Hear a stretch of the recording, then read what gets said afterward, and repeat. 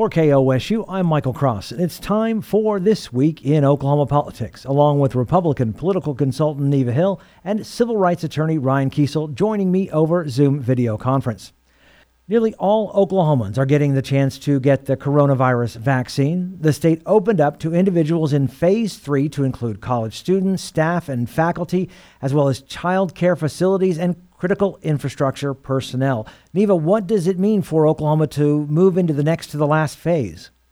Well, I think it's tremendous news. I mean, obviously, Oklahoma has really been on the forefront in terms of the percentage of individuals to get the vaccinations. It now appears that the vast majority of Oklahomans are eligible to get vaccinated, and certainly there is a great push, great emphasis on this, trying to make sure people are educated. The state health department just this week rolled out a Spanish version on its registration portal to increase awareness and try to help the education process.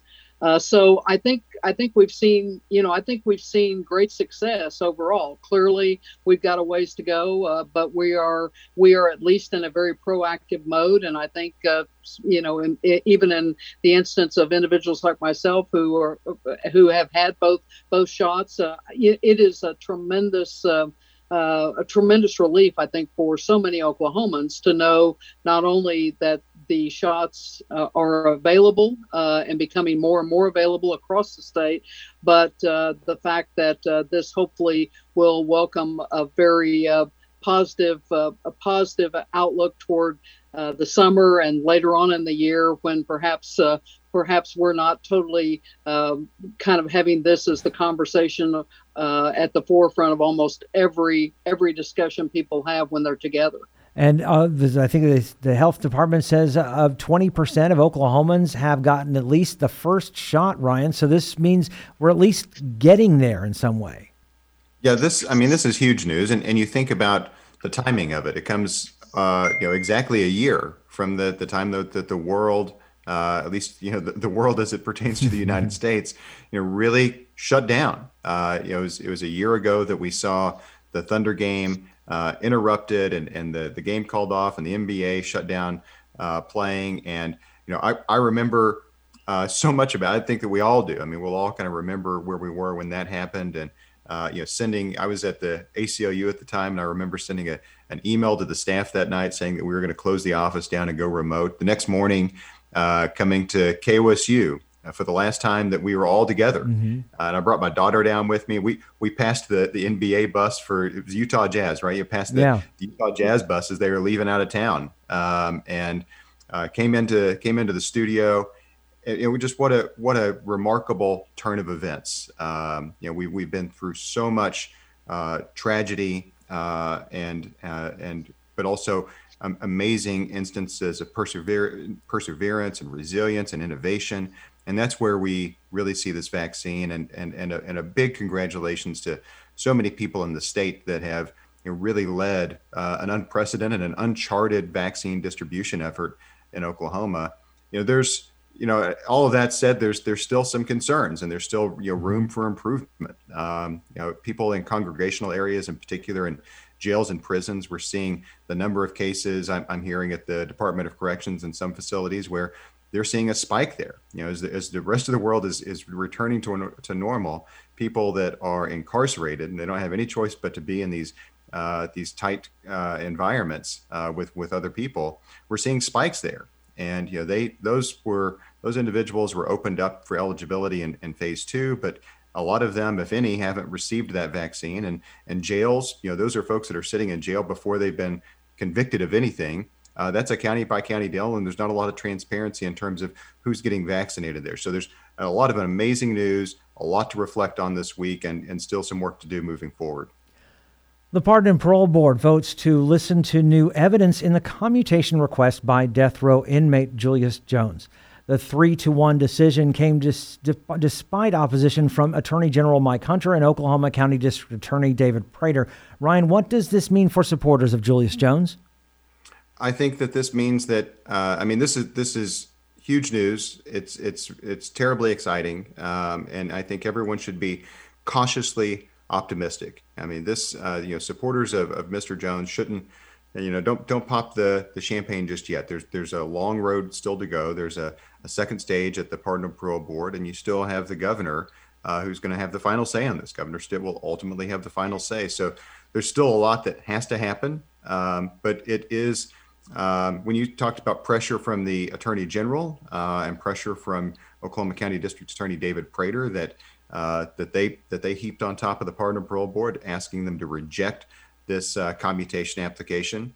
When you look at that, there's also pressure from the legislature. Lawmakers have proposed legislation that would require members of the Pardon and Parole Board to recuse themselves, and that's largely in response to allegations made by David Prater, the Oklahoma County District Attorney, against members of the Pardon and Parole Board, and they're perhaps bias. I think that more than anything else, those allegations are empty. The members of that Pardon and Parole Board, largely a volunteer position, are taking the time to study these cases, study all of the evidence in front of them. They'd study more of the evidence, but not all of it's been turned over by prosecutors in this case. So I think that a clear look at this facts, at the very least, leads people to believe that there's reasonable doubt in this case, if not the fact that Mr. Jones is outright innocent. He had terribly ineffective assistance of counsel, and there were deeply troubling allegations of racism from the moment that he was arrested throughout his trial. And those questions, along with multiple people now saying that another person has confessed to this crime, mm-hmm. and that Mr. Jones was set up, should give us all pause. Regardless of where you're at in Oklahoma on the death penalty or on criminal justice reform, that kind of evidence and these kinds of red flags should make us all step back and say, this person should not, at the very least, this person should not be executed. Neva. Well, I think it is an interesting case, and certainly one that is high profile. We've had instances where millions have signed petitions in support of Mr. Jones. We've had the celebrity factor with the Kim Kardashians and prominent athletes and others that have called for his release. But as you pointed out, Ryan, we do have the facts and the case that's being laid out by the Attorney General, information that also Oklahoma County District Attorney David Prater sent to the board a letter last week, basically saying that this claim in Mr. Jones' commutation application that he was at home having dinner with his family on the night of the murder, he in his letter said that it was Jones himself that told the attorneys in the evidentiary hearing that his family was mistaken and he was not at home that night. So there's a lot of information out there. Certainly the 33-page protest letter by the Attorney General, the 849 pages, I believe it was, appendix that was submitted on Monday. I mean, where they outline a case that they believe invalidates every claim that Julius Jones says that he's innocent. So this is one for the courts. This is one where there is a process, and I think there certainly have been a lot of questions, I think, related to the Pardon and Parole Board. We had the district attorney saying that one of the members should recuse himself. The general counsel to the board then saying that there was no mechanism to force a recusal. So there's going to continue to be a lot of controversy surrounding this case, a lot of conversation. And we'll just have to see what happens as this goes through the next phase in this commutation effort. Attorney General Mike Hunter is joining a multi-state lawsuit against the Biden administration and the president's executive order to tackle climate change. The lawsuit includes Republican attorneys general from 12 other states. Neva, what is the gist of this lawsuit?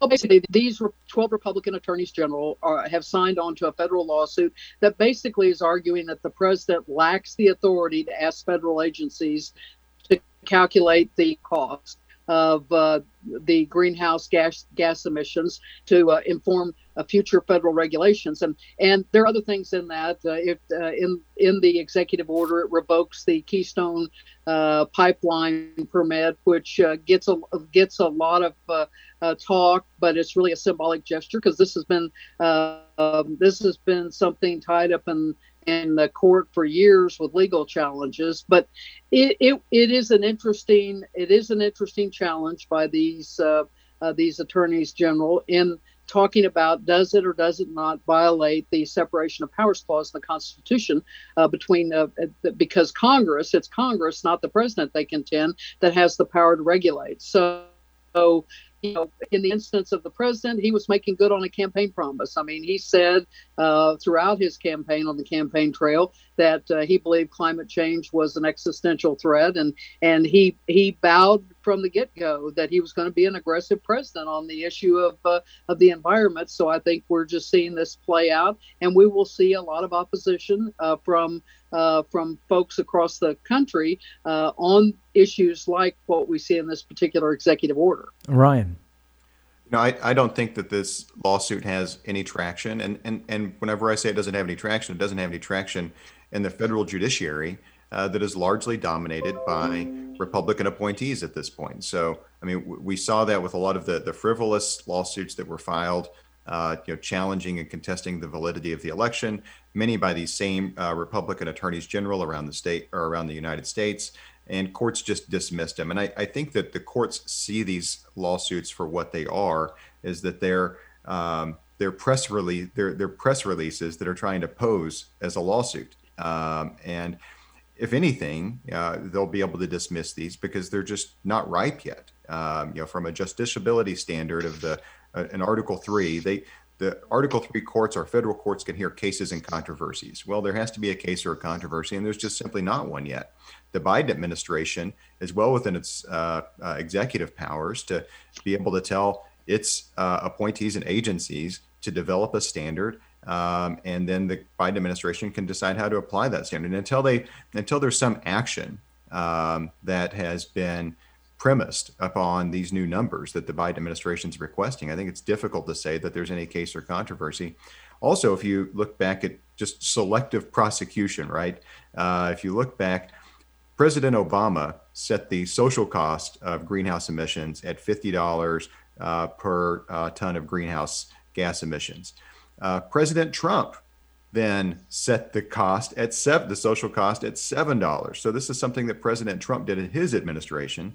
Now President Biden has set an interim social cost at $51, which is $50 plus some accounting for inflation, and then asked this committee to review what that cost should actually be moving forward. So this is, again, I think that this is a bunch of Republican attorneys general that are trying to give themselves some political cover in the event that they get a primary opponent in any of their upcoming elections.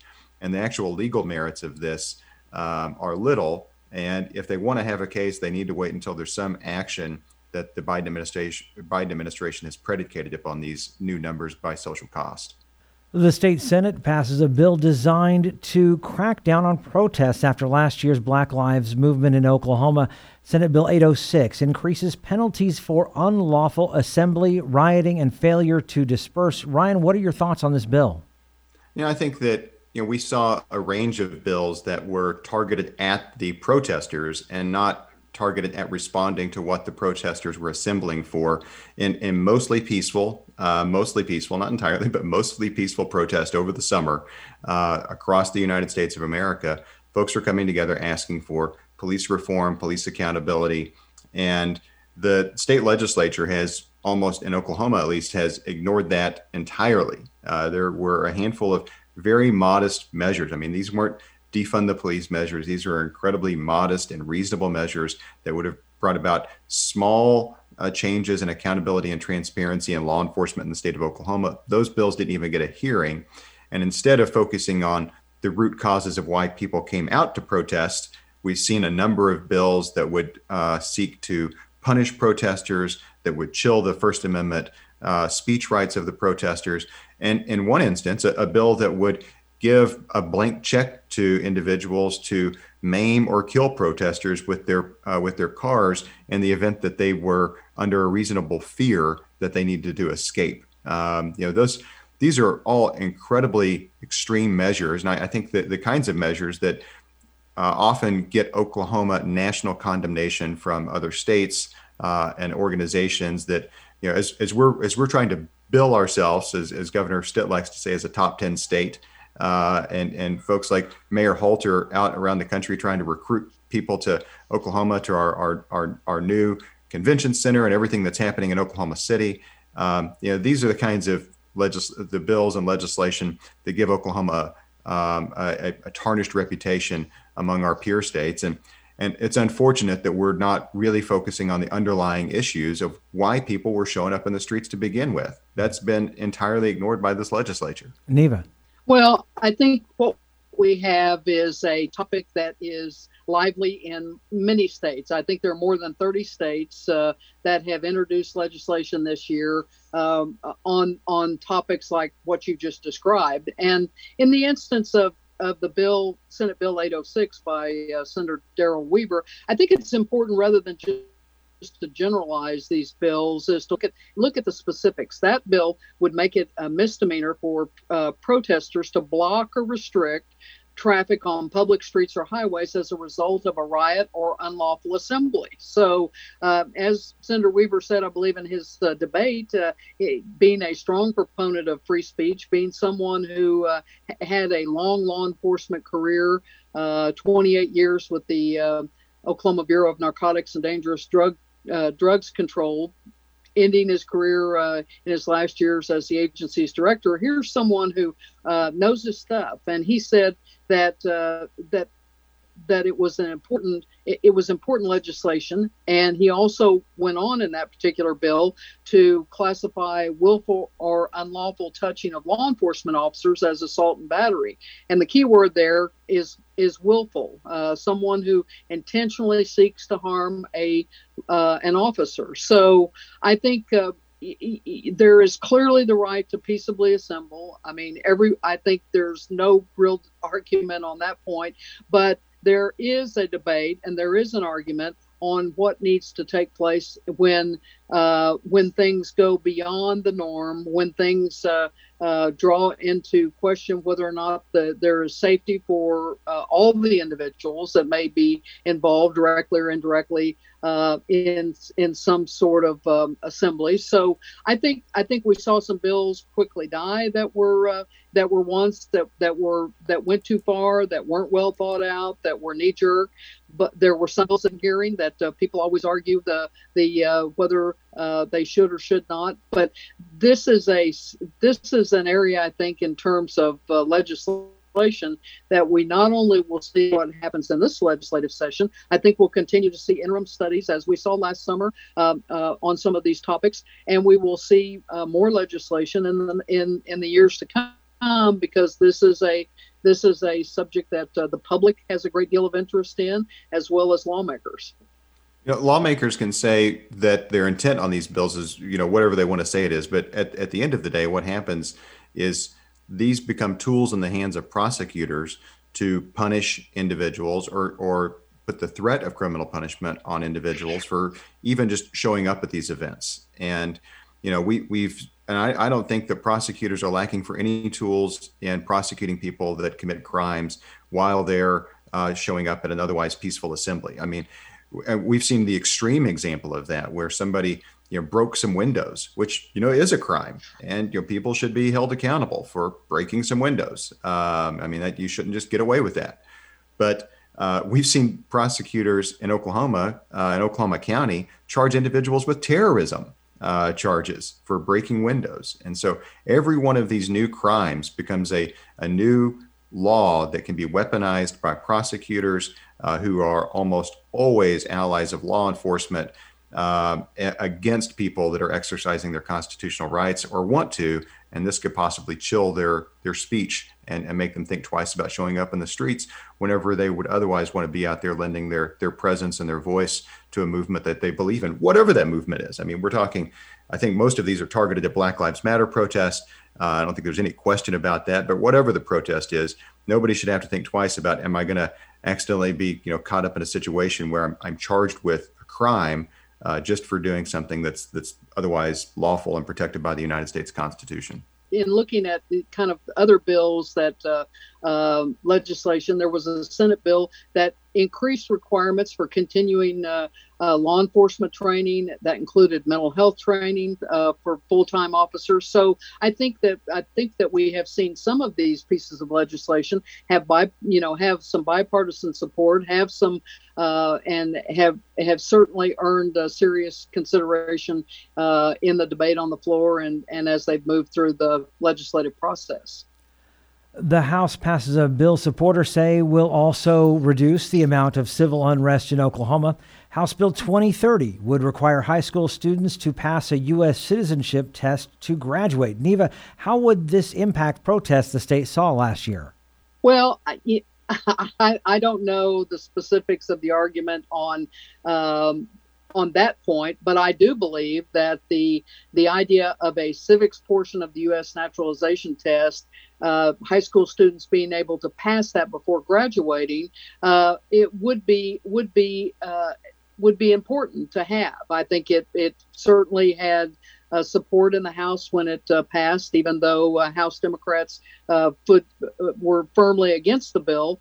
I think this is something that we're not setting a high bar for high school seniors to pass this test. If in fact some of the arguments that were made by Democrats on the floor about the fact that there already is this in-depth teaching by history teachers in 8th grade on it into the high school years, that if in fact that is true, then it should be a no-brainer that students would be able to easily pass what is not deemed a difficult test at all if one has studied or learned the basics of our United States Constitution, of our form of government, and just the basics of how government operates in this country. So I think the dust up on this to me doesn't seem very wise. I think this is the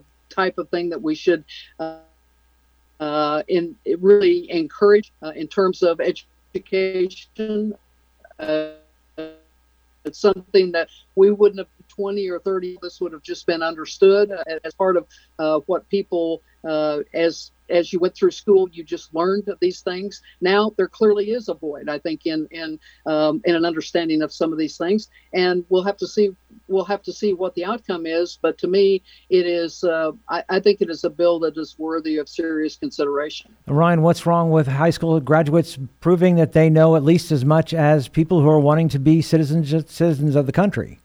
Absolutely nothing. There's totally nothing wrong with the idea behind asking our graduates to demonstrate some competency in civics and government and social studies. I mean, and American history. I mean, that's I think that's all perfectly fine. The folks that debated and voted against this bill even said as much. They said that there's nothing wrong with that.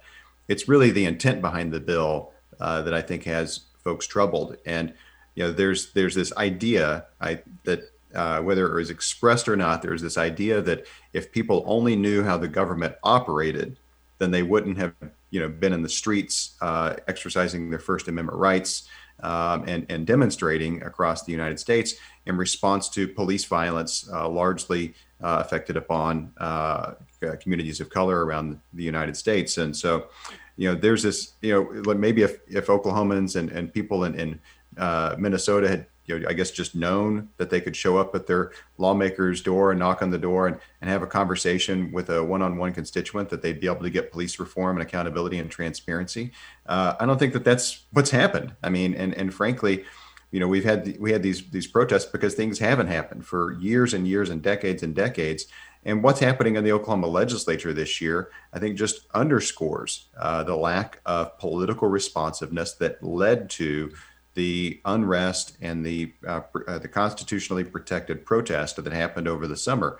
Criminal justice reform this year at the state legislature, something that both parties like to talk about as a priority, is largely dead. And these were modest reforms. This wasn't a huge criminal justice reform year to begin with, but most of the bigger criminal justice reform measures are dead even before bills switch from one chamber to the next in this deadline week.